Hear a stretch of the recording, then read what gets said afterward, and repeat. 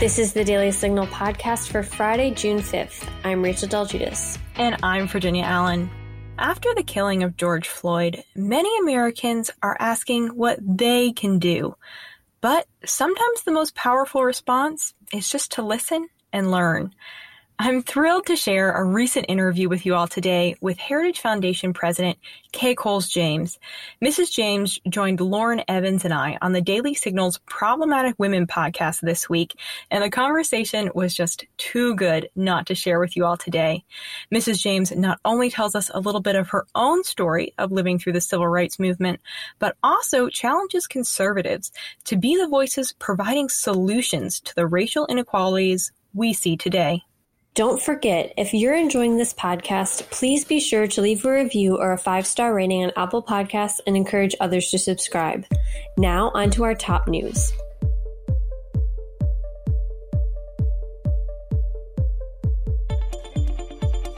On Thursday, there was a memorial held for George Floyd in Minneapolis. Here's what Philonise Floyd, George Floyd's younger brother, had to say via NBC News. All these people came to see my brother, and that's amazing to me that he touched so many people's hearts, because he been touching our hearts, You come to Third Ward, where we're from, people are crying right now. That's how much they love them. I'm just staying strong as I can because I need to get it out.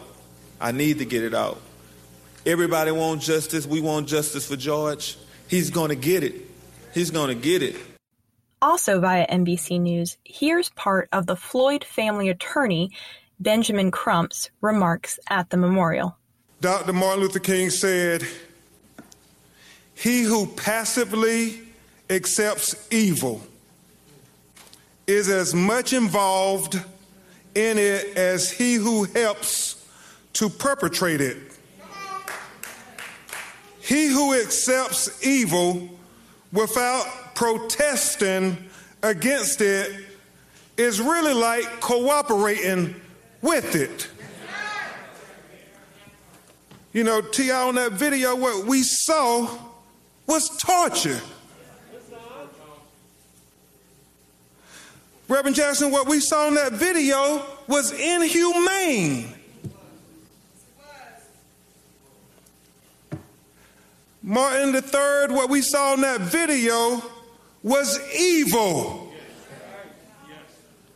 And so America, we proclaim as we memorialize George Floyd, do not cooperate with evil. Protest against evil.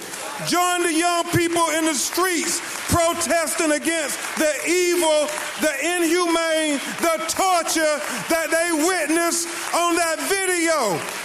We cannot cooperate with evil. We cannot cooperate with injustice.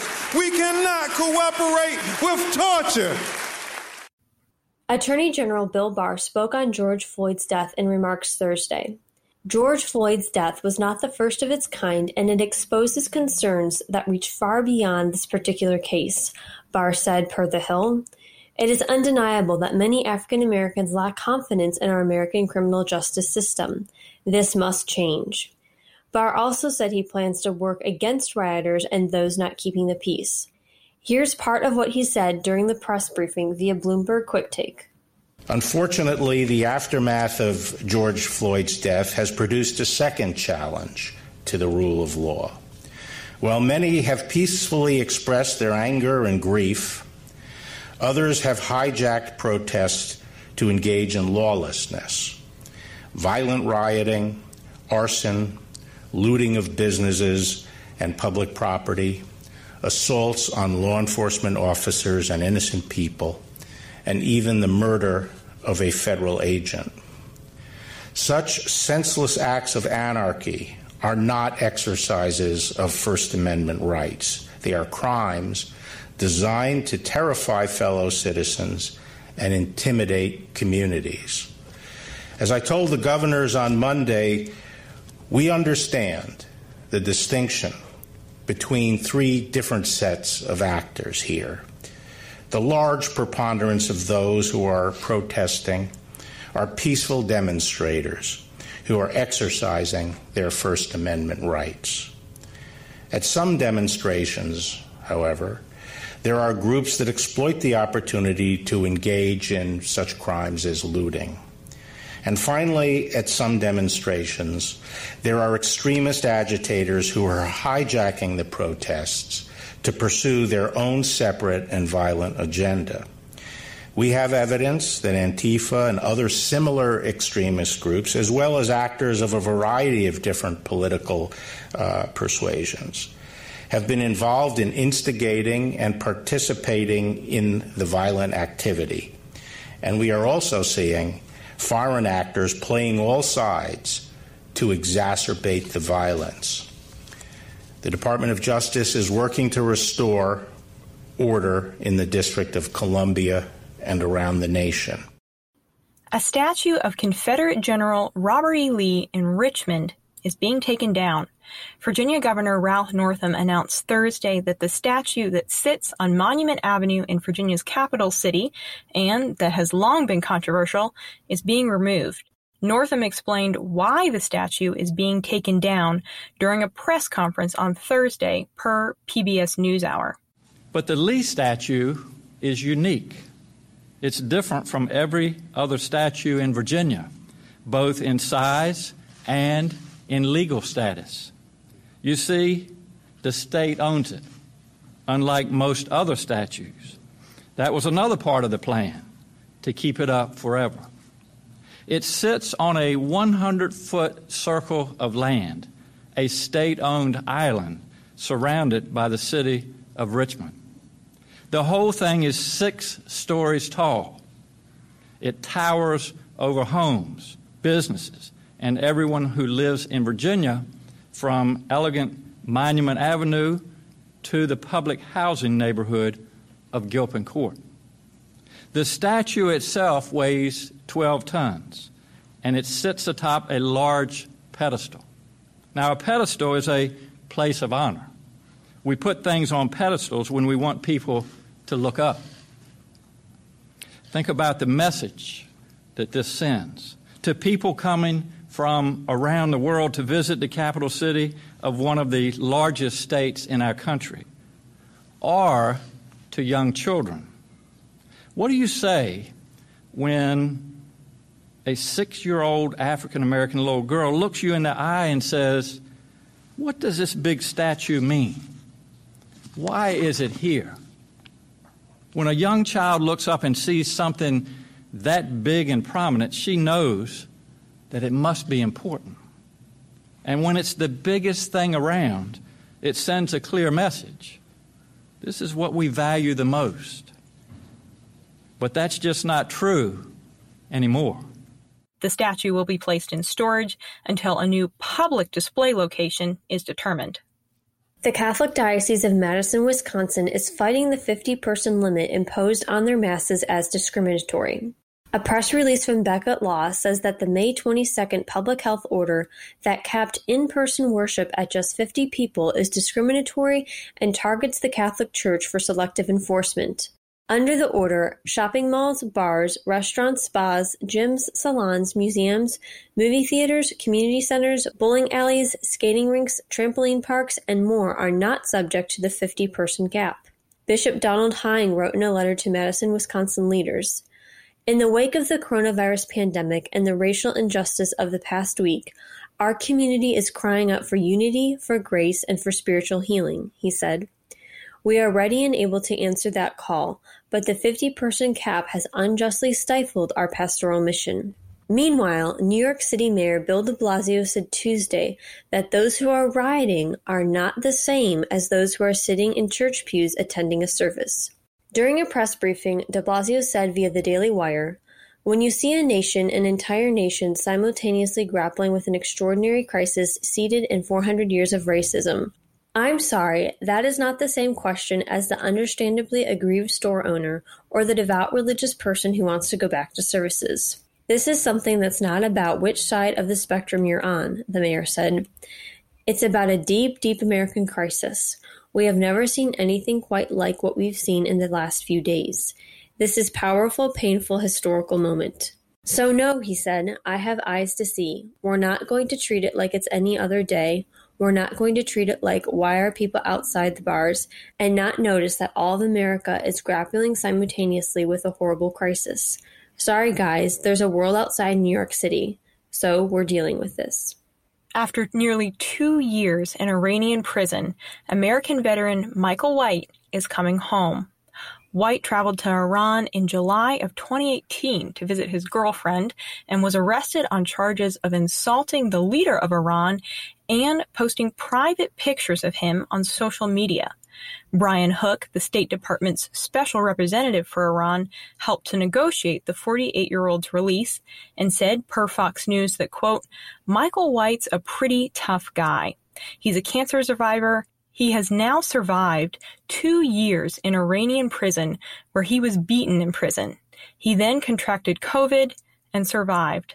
As part of the negotiations with Iran, America has agreed to release Majid Tahiri, an Iranian-American doctor who was in jail for 16 months after he did not adhere to American sanctions against Iran.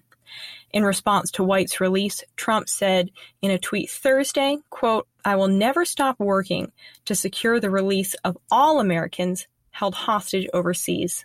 The white male who shot 23-year-old Ahmaud Arbery, a black man, in February, used a racial slur, investigators say, citing a witness. CNN reported that Travis McMichael, who is white, used racial language after he shot at Arbery, using the N-word preceded by an expletive. Additionally, Assistant Special Agent in Charge Richard Dial also said that there was a Confederate flag sticker on the toolbox of McMichael's truck, according to footage obtained from a body camera. Arbery was shot twice when he was out jogging by McMichael and his father. The two were not taken into custody until May 7th. Former Secretary of Defense James Mattis has accused Trump of trying to divide the nation. In an essay published by The Atlantic on Wednesday, Mattis wrote, Donald Trump is the first president in my lifetime who does not try to unite the American people, does not even pretend to try. Instead, he tries to divide us. We are witnessing the consequences of 3 years of this deliberate effort. We are witnessing the consequences of 3 years without mature leadership.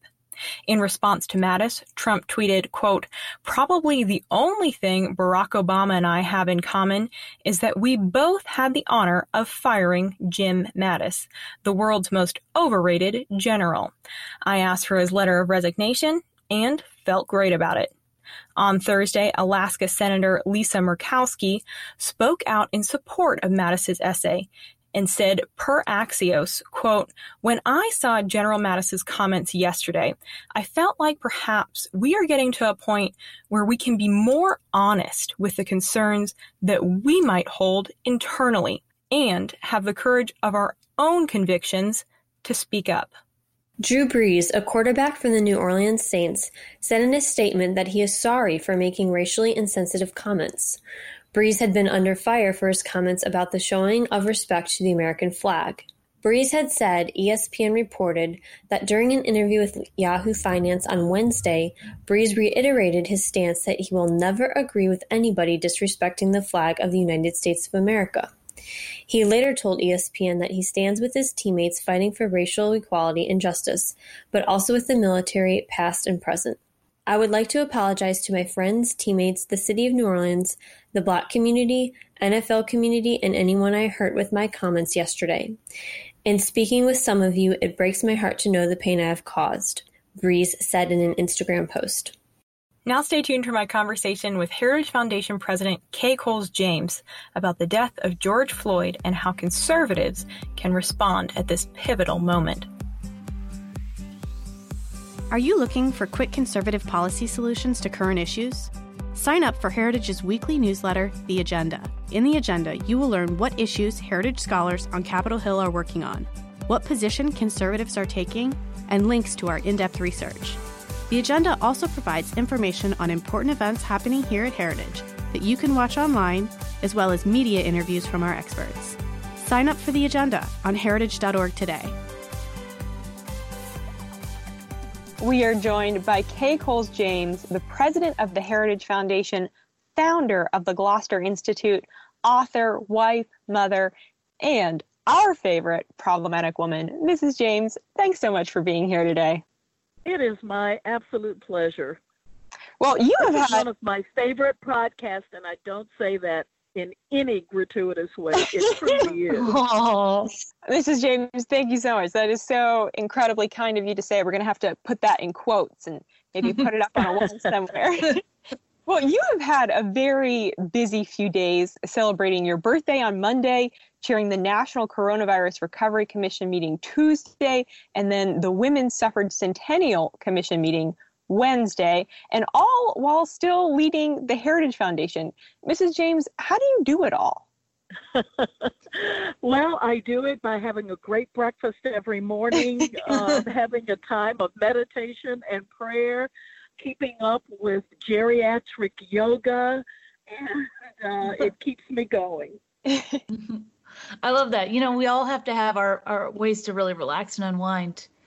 So, Mrs. James, Absolutely. This week, Axios ran the headline, "Coronavirus is old news." And yet the virus is still here, people are still suffering, and many businesses are still closed. You're getting ready to release the final report of the National Coronavirus Recovery Commission with more than 250 recommendations. Why are you so passionate about this issue, and what can we expect from the Commission's report? Well, I'm passionate about it because this virus has attacked our country in two ways. First and foremost, with the loss of lives and the health impact that it's had on so many, and also with the loss of many livelihoods. If this country stays shut down too much longer, the impact that it would have, the long-term impact that it would have on our economy would be devastating.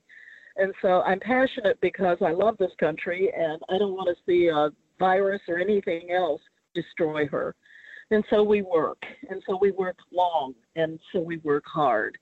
And I am so pleased with all the individuals from the Heritage Foundation and those individuals who are on the commission who have put in more hours than I can even imagine to get this done in a timely way so that it would be helpful to the president and Congress and governors and mayors all across this country.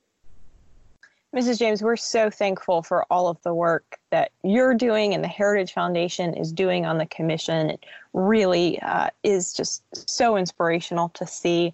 Now, I do want to shift for just a minute and let's discuss what's going on today, right now, where it's such a pivotal moment in America's history as we grieve the loss of George Floyd. And we ask ourselves some really difficult questions about racism in America.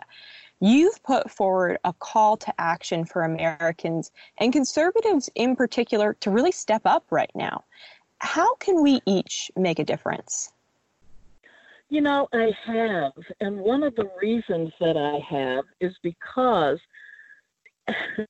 for years, not just in the last few days, but for years, I have said that the answers to poverty, the answers to an unequal educational system in our country, the answer to access to health care, the answer to protecting our borders, all of those answers reside within the conservative movement.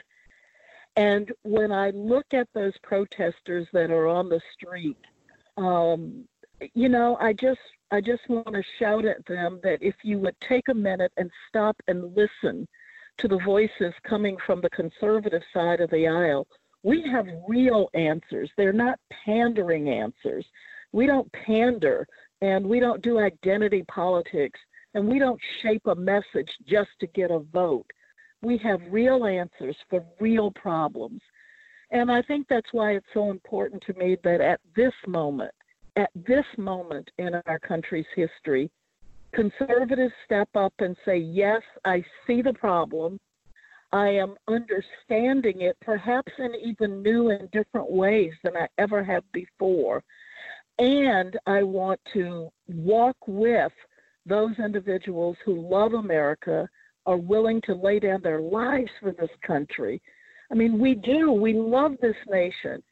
And in spite of what some people think, pointing out that there are things that we need to fix in this country is not the same as equating that this country is a racist nation. It is not. I have never said it. I will never say it.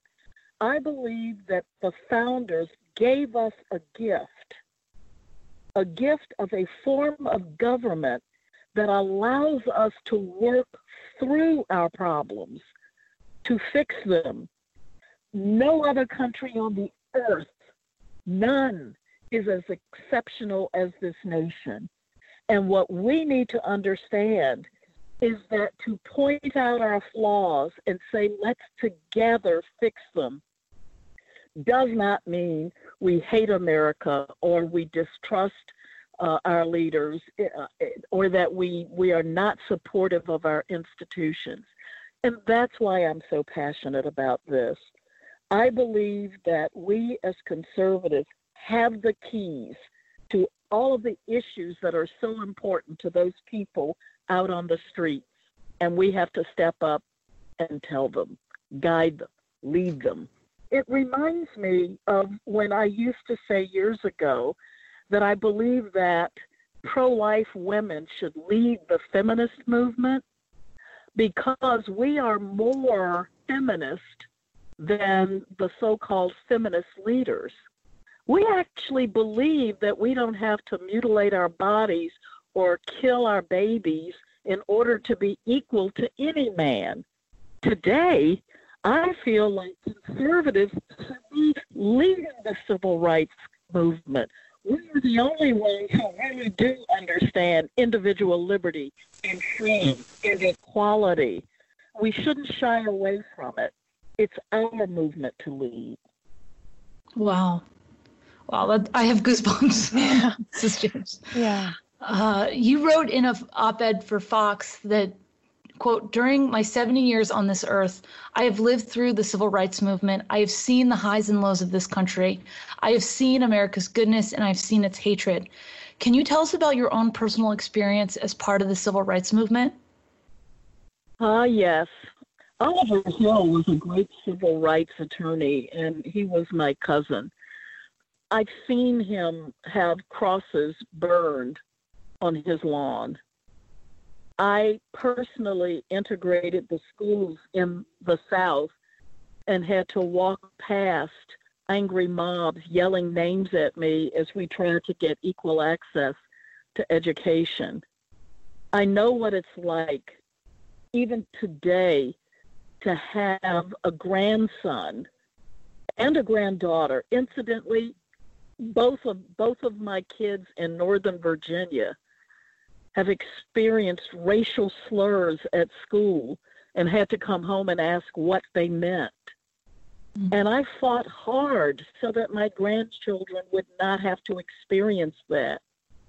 And for anybody who wants to say that there is not racism in America today, all they have to do is scroll through some of the comment section on Facebook posts and Twitters, and it's there. It's there. So we have to stand against that as conservatives. We have the moral authority to stand against that as conservatives, and at the same time not blink an eye about our love and our commitment to this nation. The two are not mutually exclusive. I don't know why so many people have a hard time with that. I explained it to a friend recently by saying, I am a mama bear. I love my children and my grandchildren with a passion equal to any mom or grandmom on the planet. But dadgummit, I do have to correct them. I do have to tell them when they are doing things wrong. And it's not in spite of the fact that I love them. It's because I love them that I want to shape them to greatness. It is my love and my passion for this country that compels me to want to see the American ideal achieved. to see what the founders, when they sat in those hot, crowded rooms and drafted our documents, and they had a vision for what a great country could look like. And it's my duty as an American to live every day to make that dream a reality for all of us. Wow. Thank you, Mrs. James. Well, and I mean, like you mentioned, tragically, we are seeing that racism, it is still an issue in America today, in our country that we love so dearly. How are you personally processing the death of George Floyd? You know, the video is I didn't watch it for a very long time. I knew it would take me to an emotional place that I just didn't want to go. And as a result of that, I stood shielded from it for a while. But then I decided I owed it to his family and to his legacy to actually watch it. I couldn't close my eyes and stick my head in the sand. And I think what people are missing is that whatever the individual circumstances in this case, it was in fact a tipping point for many Americans. Mm-hmm. And I think we'll know more, we'll learn more, we'll see that.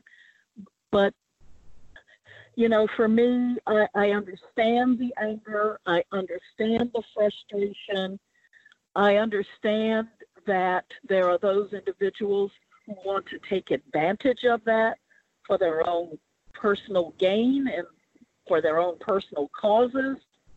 I am convinced that what we see happening on the streets in our country today, as people are burning and looting and maiming, that has nothing to do with the untimely death on the streets of Minneapolis of that black man with 4 officers standing nearby. The two are almost disconnected. But we know that there are those individuals who want chaos, who want to see race wars in this country, and they're using it to their advantage. More often than not, the peaceful protesters have gone home by the time that sort of behavior erupts. We have to stand against that. It does no good. It does not help the cause one bit. And I think every thoughtful person in America, if they could, would stand between those looters, would stand between those who want to bring chaos and destruction and push them back, hold them back. I would love to go out there, if I could, and say, we know who you are. We see you. You want to destroy America. We want to build her up. The death of that gentleman and the rioting and what's going on are so separate, such distinct and different issues. It's opportunistic blacks and opportunistic whites who have taken to the streets to use it. But do not miss that even with those individuals out there trying to take the focus away from the real issues, that there are real issues that need to be dealt with, but not that way. Mrs. James, you know, there is so much hurt, and you watch these protests, and when you're speaking to your children and you're speaking to your grandchildren, you know, how do you even begin to address this issue? And then what is their response about this moment in history? Well, let's start the conversation with, I tell them, if I ever see you doing something like that, I will personally come there and yank you off those streets. That's the first thing. And I want to teach them the history of how we bring about change in this country. I want to teach them about the systems that the founders have put in place in order to address grievances. In terms of the process, I mean, let's be clear. You know, those who are yelling, no justice, no peace, could we give justice an opportunity to work? So I want to teach my kids and I want to teach my grandchildren how you bring about social change, how you bring about justice. You know, people talk about protests all the time. What is it every January 22nd when we march down the streets to protest abortion in America? Peaceful protest is as American as apple pie.